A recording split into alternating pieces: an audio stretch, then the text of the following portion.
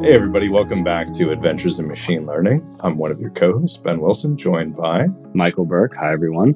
And this week, we're going to talk about a topic that we've talked in private outside of recording a number of times, and about how important it is, EDA, Exploratory Data Analysis.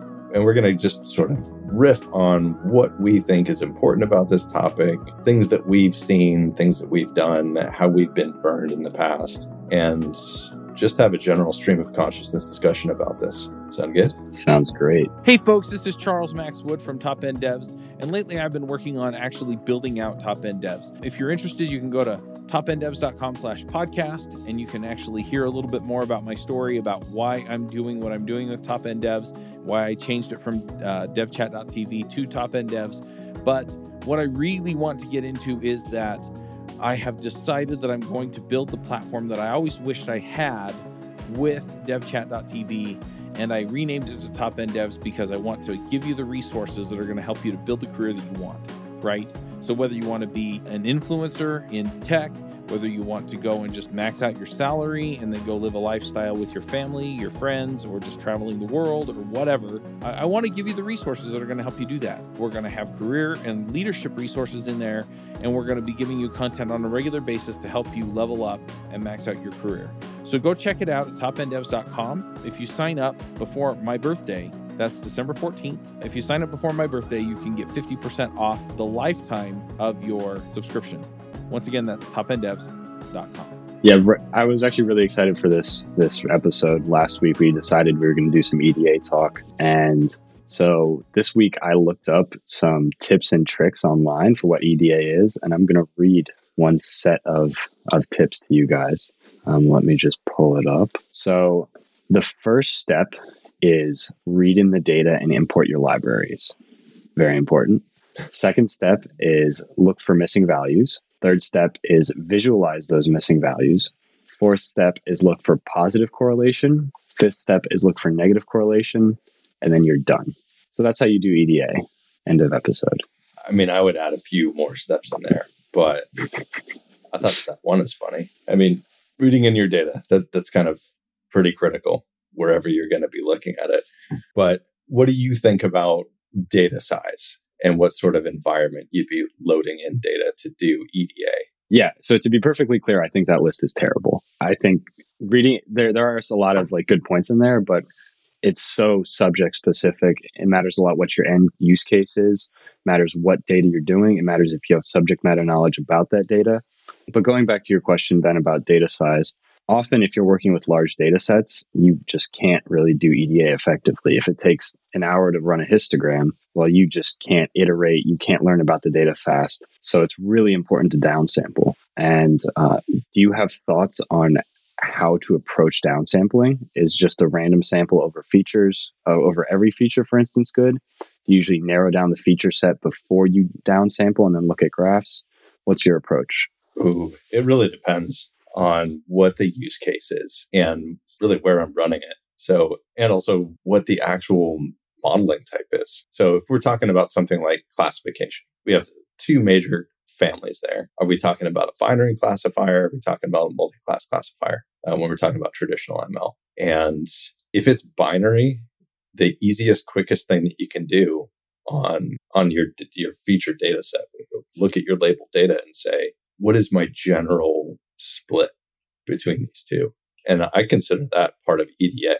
I don't know if everybody does, but understanding that is going to inform all of your following stages of that project. So if you have a 50-50 split on your data set, you can kind of get away with not worrying too much about any additional processing steps or any sort of fancy sampling that you need to do in order to create, train, test, and hold out. You can just basically say, random samples. It's going to be fine. You can, if you need to downsample to do a visualization, which you will if you're dealing with massive data. If you have a pretty even distribution, you're good to go. But if you have a 1 to 1 million ratio, you're talking about fraud detection, churn detection on a business that has a really sticky baseline of customer support for your product, or you're trying to classify aberrant behavior that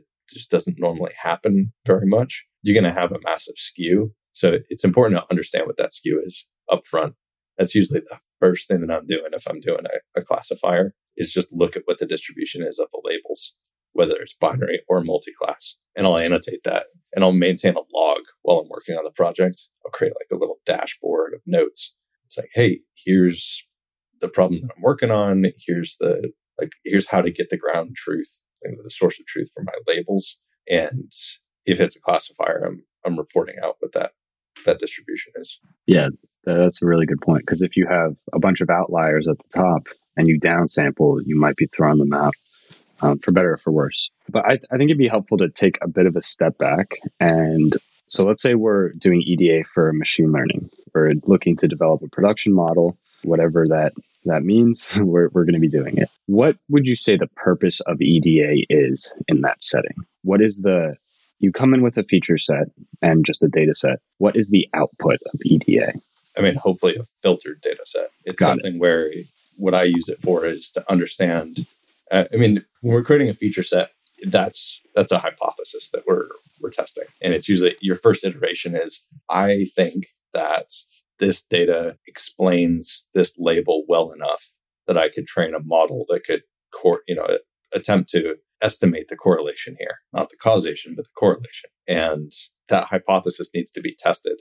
But before you can test that hypothesis, and the way that you test that hypothesis is by training a model and then validating it on holdout data. But before you can test that, you have to make sure that the data is able to be trained. So yeah, one of the things that in that comically short list that you found, check for nulls. Yeah, that's a pretty good one. I usually do a blank filter, like a very dumb filter on my target for supervised learning tasks. So if I'm missing my ground truth, if my label is null, it's pretty hard to train on that. So all of those rows of data just get thrown out. And I've seen people do what they think is a not so risky thing. And I guess it depends on the use case, where they're like, well, if we don't have labeled data and we're missing labels, let's just impute them. Let's figure out what they potentially could be based on distribution of the features, or let's run an unsupervised learning model and see how close each of these vectors are in n-dimensional space to a known target.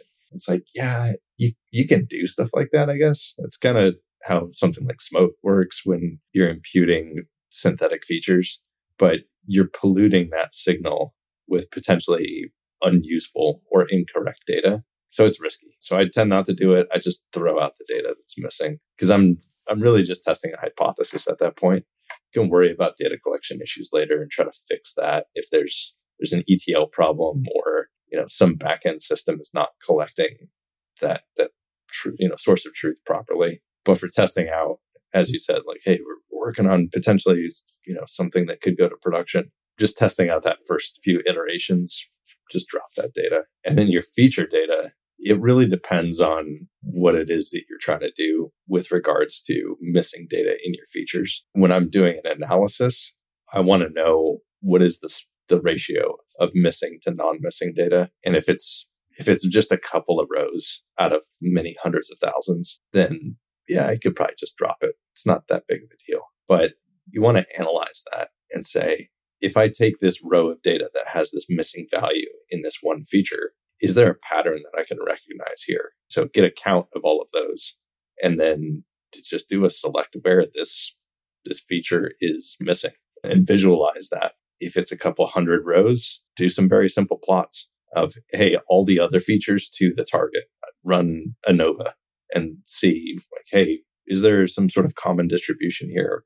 And I'm dealing with the classification task and doing binary classifier. You would have in your x-axis of an ANOVA chart would be your label, a 0 versus a 1. And you would do an ANOVA plot for each of the features that aren't missing and say, hey, is there some pattern here where there's a clear difference between, some signal that's here that can let me know that there's a reason that this data is missing. It could be that it can't be collected when I have these conditions. And that could inform what you would need to do for imputation, or what would be a safe imputation. But if you run that at ANOVA and you don't see any signal there, there's no real difference between your class, your classes that you're trying to classify, or if you're doing a regression, you're basically running an X by Y plot of the other values to your target. And if you like fit a simple regressor, basically get an R square value there, and you're like, oh, there's really no relationship here, then you can safely drop that data. You're not losing a signal and imputing anything. You're not going to gain any signal there. So it's a waste of time and effort. Being devil's advocate here, what if the relationship is highly nonlinear or needs some sort of transformation to then have a correlation with our Y variable? You would run through those transformations as part of those other features. If you see there's some logarithmic relationship of each feature to the target, or something that just really stands out as saying, hey, this isn't something that we can do like a linear comparison to, then yeah, transform it. Get it so that you can do a linear approximation of relationships there. Although for the Nova use case scenario, that should come out regardless of that association, whatever the distribution is, provided that the distribution is similar between those within those labels. And if the distribution is different, then that tells you something as well. Hey, wait a minute. There's an exponential relationship between this feature and this one class across these boundaries. What's going on here? Yeah. Speaking of what's going on, I think a very common mistake that people make is they assume that the data are clean. They assume that it is exactly representative of what we would be seeing in production. And that often comes from an academic background. If you're fresh out of school, you haven't really seen lots of real world data sets where you have to clean, where you have to ask questions, where you have to understand that maybe there's a scheduled job that runs this so that the data comes in 5-minute increments instead of being continuous and things like that. So it's really important that when you're doing this initial step, you don't take stuff for granted and you actually go and question it. An example, like literally 2 days ago, I noticed that the distribution of one of my variables was exactly that. It was in increments of 1 minute, but every third minute, it would be a lot lower than the rest of the minutes. And I was like, well, what's going on? Are people doing stuff differently every third minute? And it turns out that just our analytics pipeline aggregated to the third minute for some events, just because that's how the back-end job was doing it. And prior to this, I was aggregating to a much larger level, so like to an hour or like a 30-minute chunk. But if you drop down to the minute level, I thought maybe more granularity would help my project. It turns out that there was some weird stuff going on. And so just to take that a little further, if you aggregate to, let's say, a 15-minute chunk or a 20-minute chunk, those 15-minute chunks and 20-minute chunks won't be even.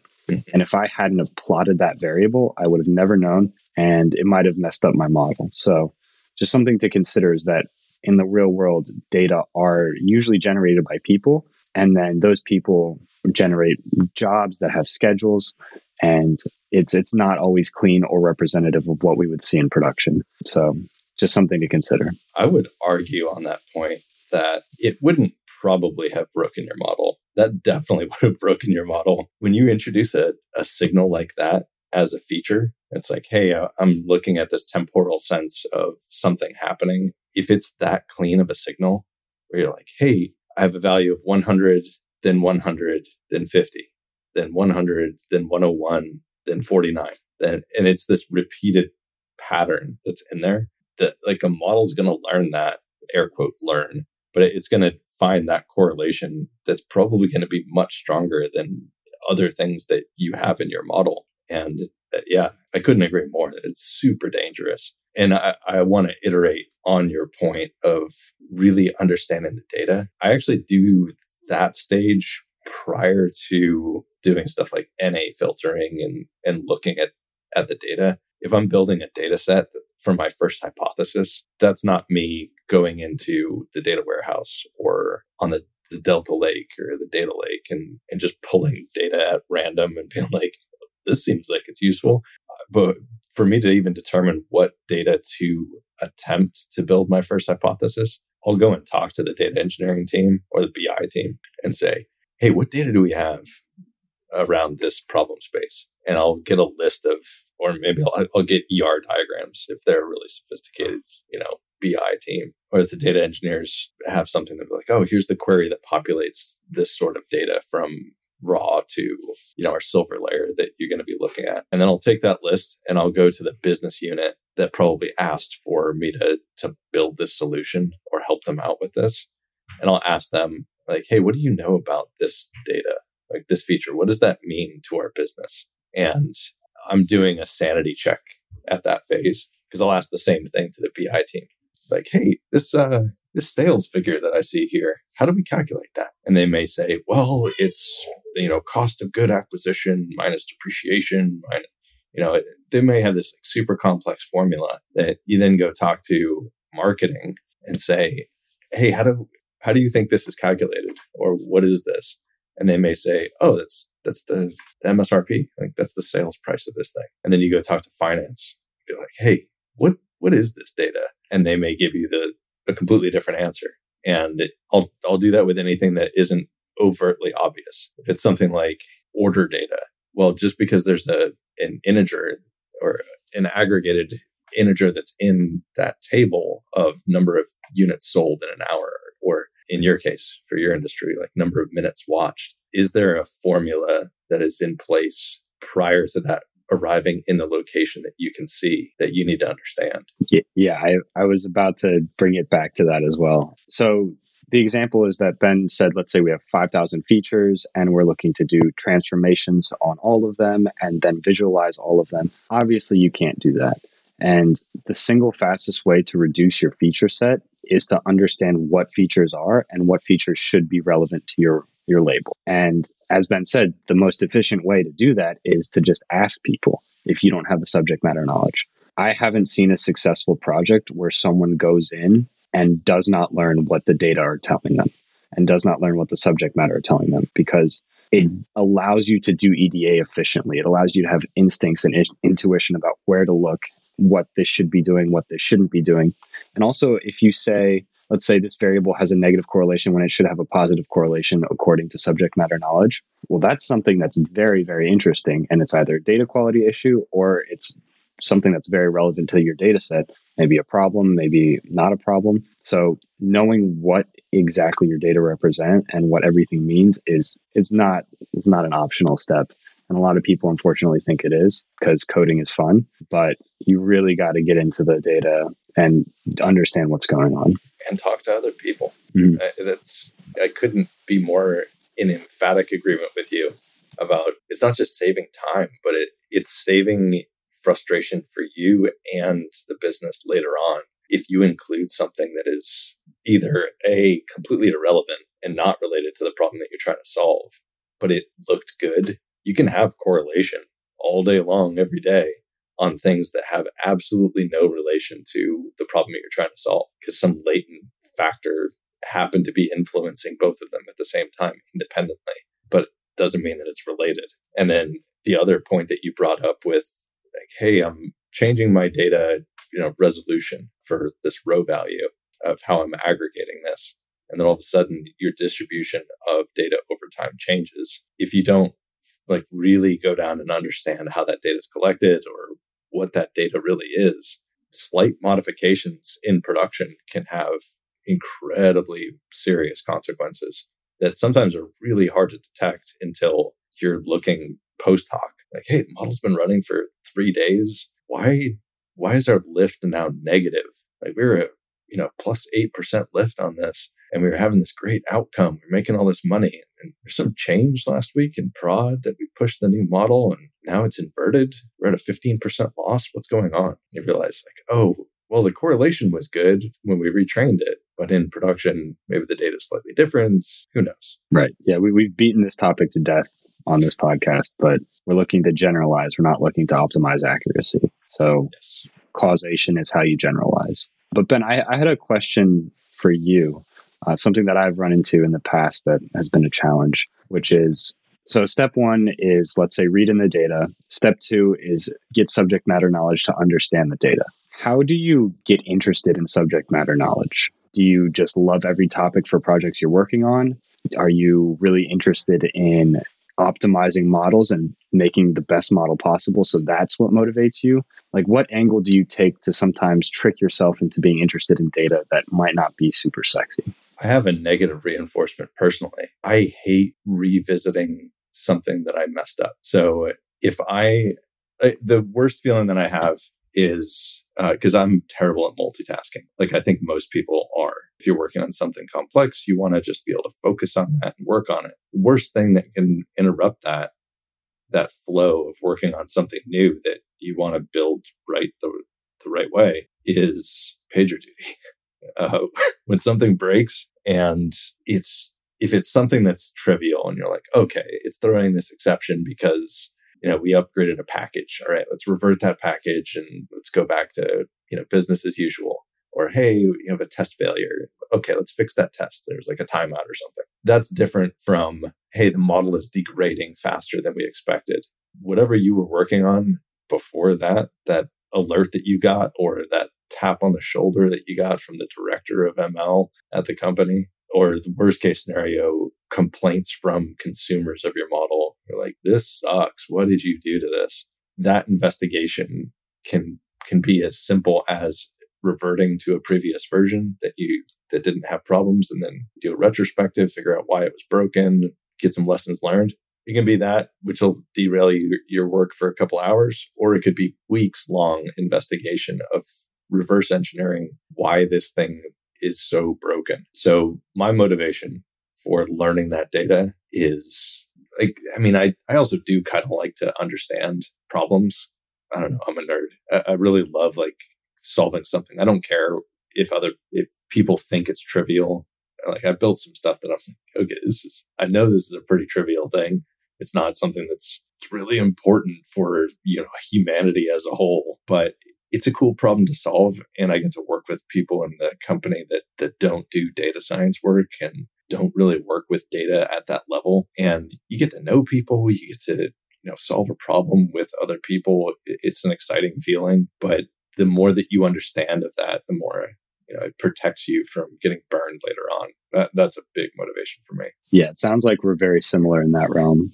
Hi, this is Charles Max Wood from Top End Devs. And lately I've been coaching some people on starting some podcasts and in some cases just taking their career to the next level. Whether you're beginner going to intermediate going to advanced, whether you're trying to get noticed in the community or go freelance, I've been helping these folks figure out how to get in front of people, how to build relationships, and how to build their careers and max out and just go to the next level. So if you're interested in talking to me and having me help you go to the next level, go to topenddevs.com/coaching. I will give you a 1-hour free session where we can figure out what you're trying to do, where you're trying to go, and figure out what the next steps are. And then from there, we can figure out how to get you to the place you want to go. So once again, that's topenddevs.com/coaching. A little story. Back when I was in middle school / early high school, as most kids do, I would play Xbox on the weekends and listen to TED Talks. Super common. And there's one video that really stuck with me. It was by Eli, the computer guy. He had this he was like a computer consulting guy with his own repair shop in somewhere Texas. And he told me, or didn't tell me, he made this video about this story where he was in the military and his job was to repair hardware that was used by people in the field. And always there would be a new giant pile each day when he would get to his desk. And he was like, damn, how can I get through all this? So he would rush. He would get it done, go to bed. Next day, same pile. Next day, same pile. And then suddenly some of his things started coming back to his desk. And he was like, what? I already didn't have enough time. What the hell? And so his drill sergeant came in and just laid into him and basically was like, you have enough time to finish what's on your plate. And he was like, no. And he was like, well, then you definitely don't have enough time to finish it a second time. Mm-hmm. And that just stuck for me. Rework is the worst possible thing. And it's so frustrating. But I was wondering, Ben, if you had seen other people in your field or on your teams that are good at EDA and good at getting into the data for reasons other than hating doing things twice. Oh, definitely. And it's really industry specific from what I've seen. An interesting thing with statisticians, mathematicians, and data scientists is a lot of people stick in industries throughout their career, not necessarily in a single company. That's pretty rare these days, but except for some industries. But I've worked with people in, say, aeronautical engineering companies or in semiconductor manufacturing. People tend to stay within those ecosystems for the duration of their entire career.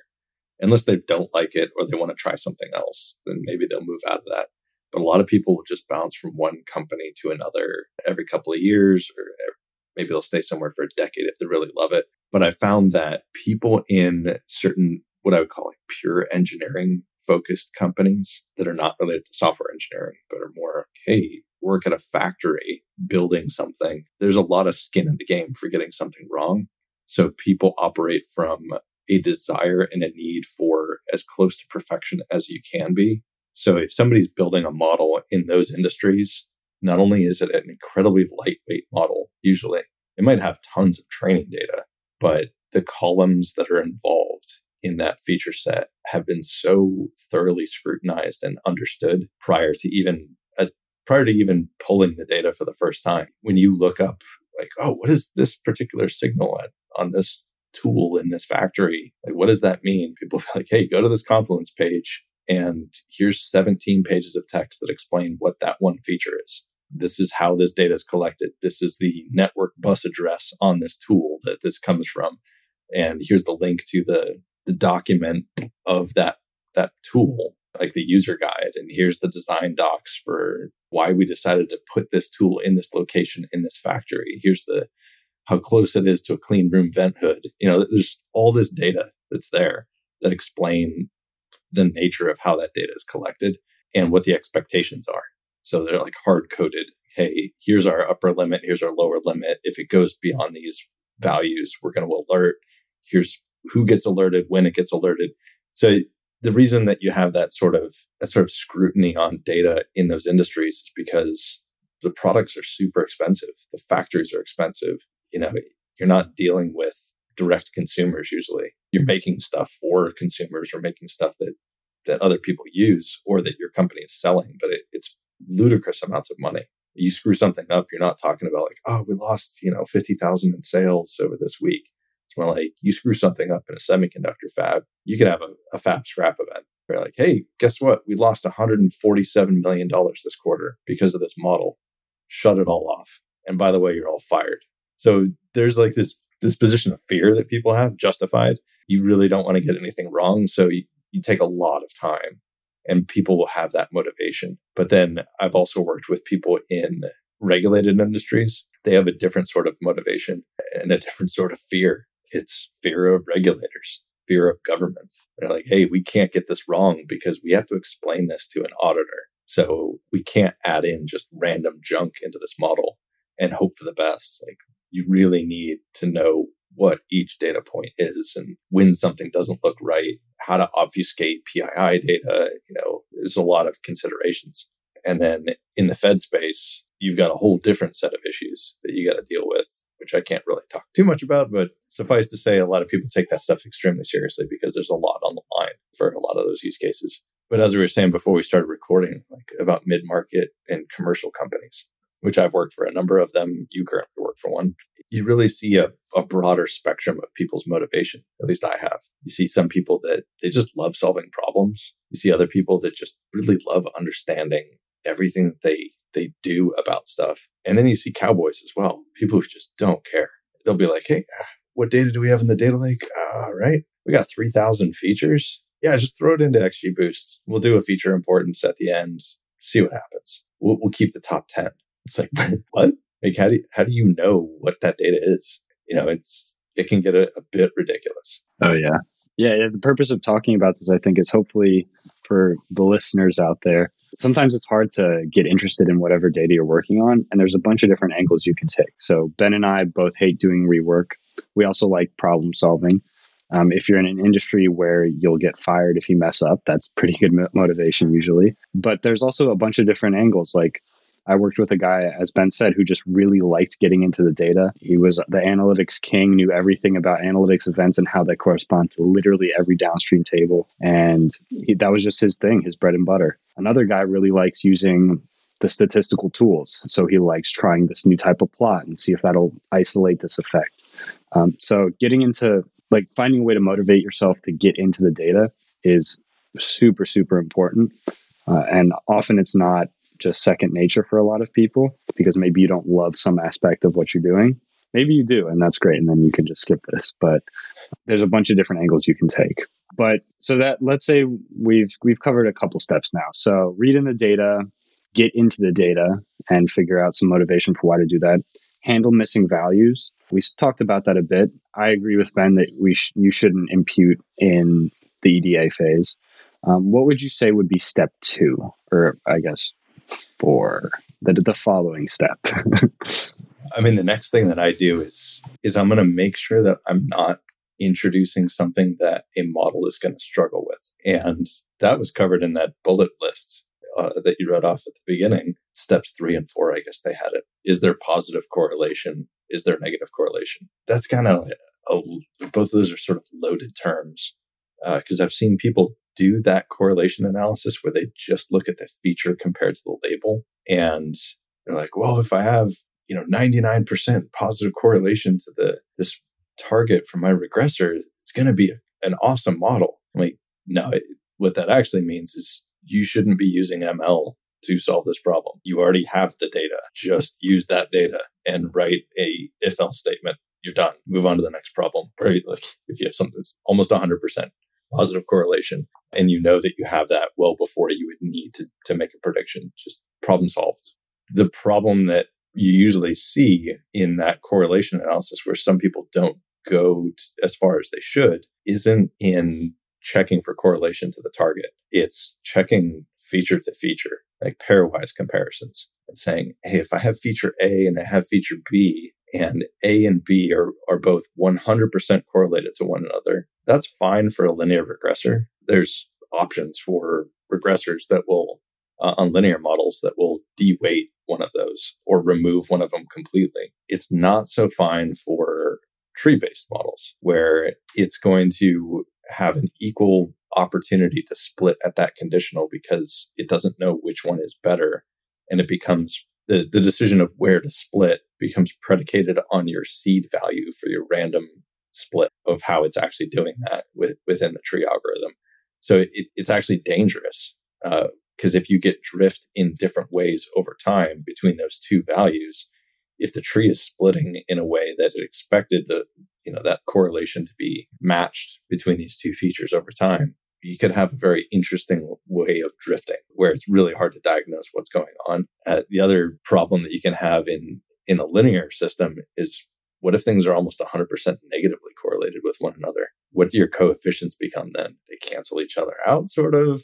Like, how does the model adapt to that? Well, it's going to struggle. It's going to have to iterate longer, and you're going to lose the signal of each of those things. But the real nuanced stuff is where you have what you mentioned earlier, is what if it's a nonlinear relationship between two features? And how do you capture the effect of that? What if the combination of these two represents some sort of exponential relationship with one another and it's not very noisy at all? You plot not a line chart, but you plot a scatter plot and you see what looks like an actual line. Ruh-roh, something is really messed up in the data. Like, naturally collected data should not look like that unless you are capturing every aspect of that problem. Then yeah, you should see stuff that's pretty, there's not a lot of noise. There's not latent variables in that. But for the vast majority of problems that are out there in the data science world, you're collecting data. You're not going to have a full picture of everything that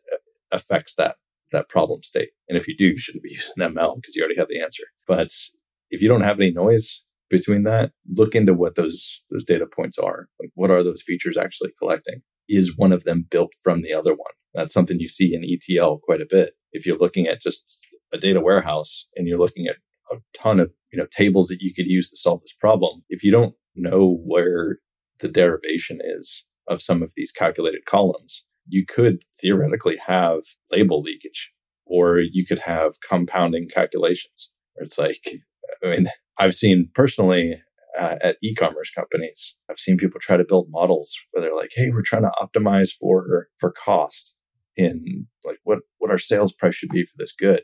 And then you look at the feature data and you're like, hang on, like you have the sales price in there. Like it's not directly, the column doesn't say sales price, but you have all of the data in that feature that explains where a decision in prior times would have been made from. So you're leaking the label in this model, and it's not doing what you want it to do. Or you have like a compounding effect where you're looking at like fraud detection is such a common use case that in industry. And you look at a feature set and you see that there's data that is at different levels of aggregation that's all been applied to that same feature vector. You're like, okay, you have, number of orders in that shipped to this location in the last, 15 days. And then you have another column in there that's like cost of orders in the last 15 days. And then you have another feature that is something that is the combination of the both of those, like orders times cost of products. And you have multiple different, effectively, copies of the data in that. Well, what's the model going to choose? Or how is it going to optimize around that? It becomes problematic and challenging to get a model that's going to not overfit like crazy to a very limited subset of features that you don't want it to actually learn. Yeah, 100%. So let me see if I can recap a couple of the things you said. One of the things is look for label leakage. If there's leakage, your fit will be crazy good and deceptively so. Another one is look for correlations. This can indicate whether features are valuable. And also if there's correlation between features, maybe there's redundant information and you can just throw one of those features out. What other visualizations or EDA tools are in your toolkit that you use for most projects? So you mentioned scatterplot, ANOVA, correlations, and then subject matter knowledge about leakage. What else? One other thing that I do that's in my checkbox of things for data that I do kind of around that time of checking for correlations, and after I've talked to people, is I check with backend engineering, whoever is generating that data that's eventually going to be ingested by data engineering team. And I ask them, when is that data created? And that's important to know on if you're going to be doing, a prediction based on something. Is that data going to be available, or does it change over time? Are we mutating that and, getting something that's out of time bounds to put back into that row or that event data that we don't actually know if that feature is going to be available in time for prediction. But just do a validation of all that stuff. Make sure that, we actually have the data that we need, which vast majority of the time, you're not going to see that in a data warehouse. Data warehouse its objective is to be as correct as it can be as of that moment and have as much data populated as possible. But in a serving system, you might not have that.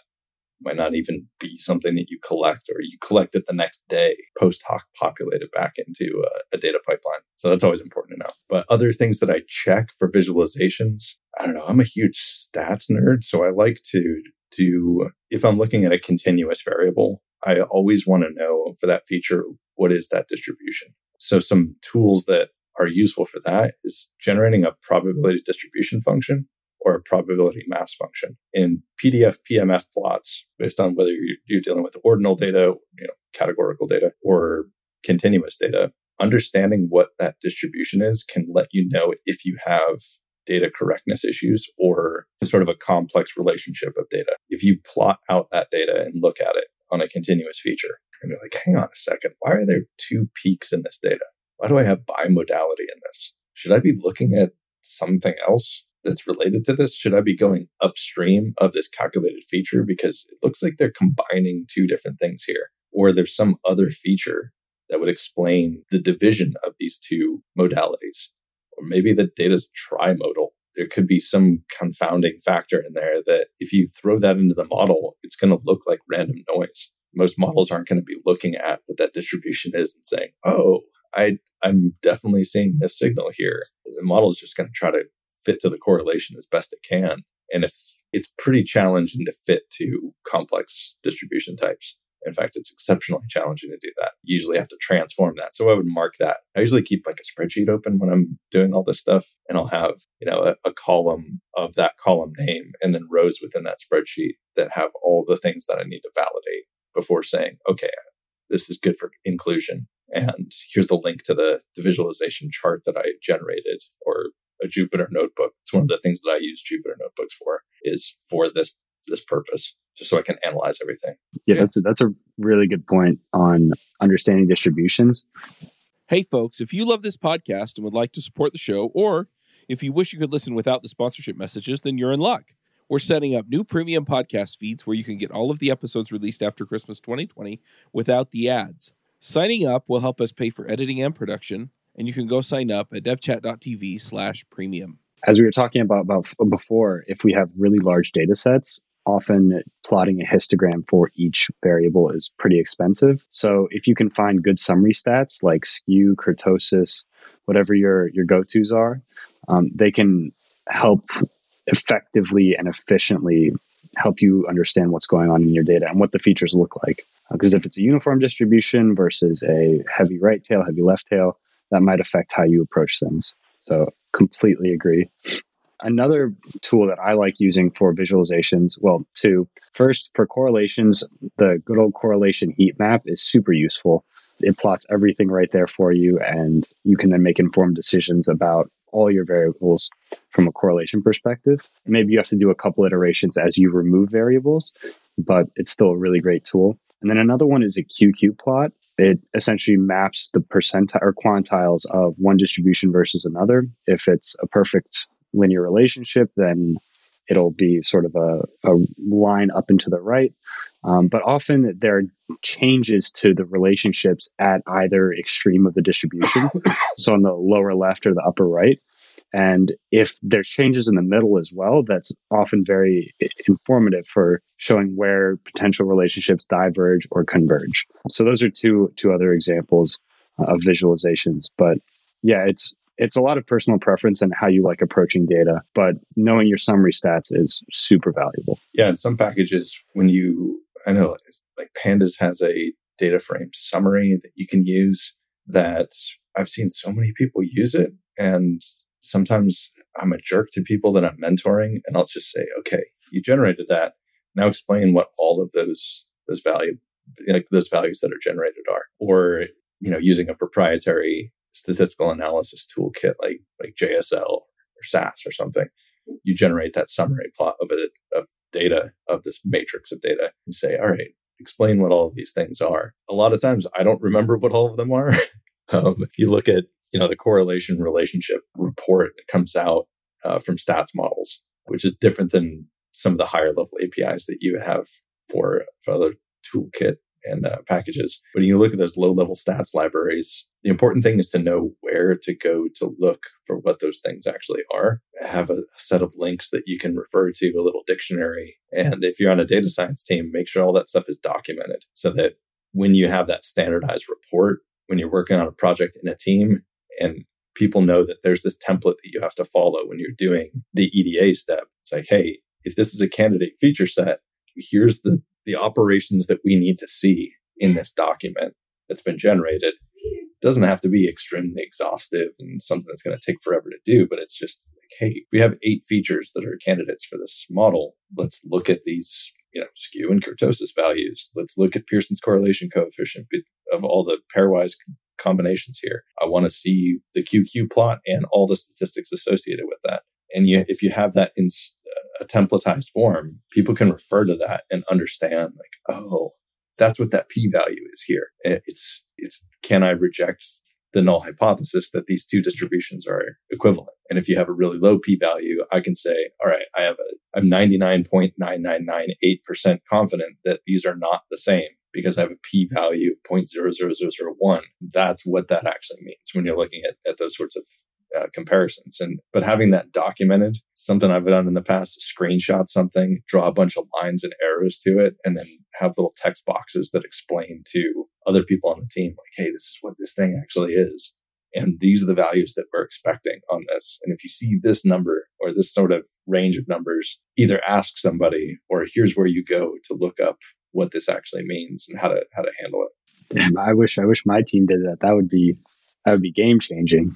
I could understand all of data science overnight. Yeah, I learned all of that stuff actually while working at Samsung Austin Semiconductor, a team there, a bunch of really great people that have been working on the memory fab for a decade before I got there to work on the LSI side of system on a chip design. And these people in the memory side, they had all this just locked down, and I absorbed it all like a sponge. I was like, why do you guys generate these templates and stuff? And I was asking all these questions to that team, and they're like, well, this is how we got burned in the past. from doing this. And we were doing yield analysis, and we did a report that, showed a positive correlation between these things, but it turns out it was spurious. And this is how you can determine that. And here's the functionality you can use. And this is the test you want to check. And when we started phasing out the memory fab over there, I was very eager to let management know, hey, we need all of these people working on this team that we've created over here. Get them over. And it was a great experience, but it's a lot of work. You need a lot of people to dedicate time and energy to building that knowledge base. But what it gives your team is the ability to bring somebody in from the street who might not even be familiar with your industry. They just know statistics and math. They've done some data science work or ML engineering work. And if you have that knowledge base that's built, that's specific to your company and your sort of data and how you want to structure things to eliminate problems, they can just refer to that. And that's the part of their 90-day onboarding. Like, hey, read through all of this stuff. Let us know if you have questions. Here's a quiz you can take that validates that you grok all of this stuff, and they can be a contributing member in weeks rather than years. Yeah. Documentation is the key to onboarding, as I've learned several times. Yeah. It keeps you away from tribal knowledge. Yeah. Tribal knowledge is the death of a data science team, because you're going to have people that there's only going to be one or two people that really know how that implementation works when they leave, and they will leave. If they're building the most complex stuff and they're the most knowledgeable about something, somebody's going to offer them a better job, more money, a higher position, something. They're going to leave. And if that's all in their head, good luck. Yeah. I've seen that happen personally. It's not fun. But we're almost at time, and I wanted to ask one more question.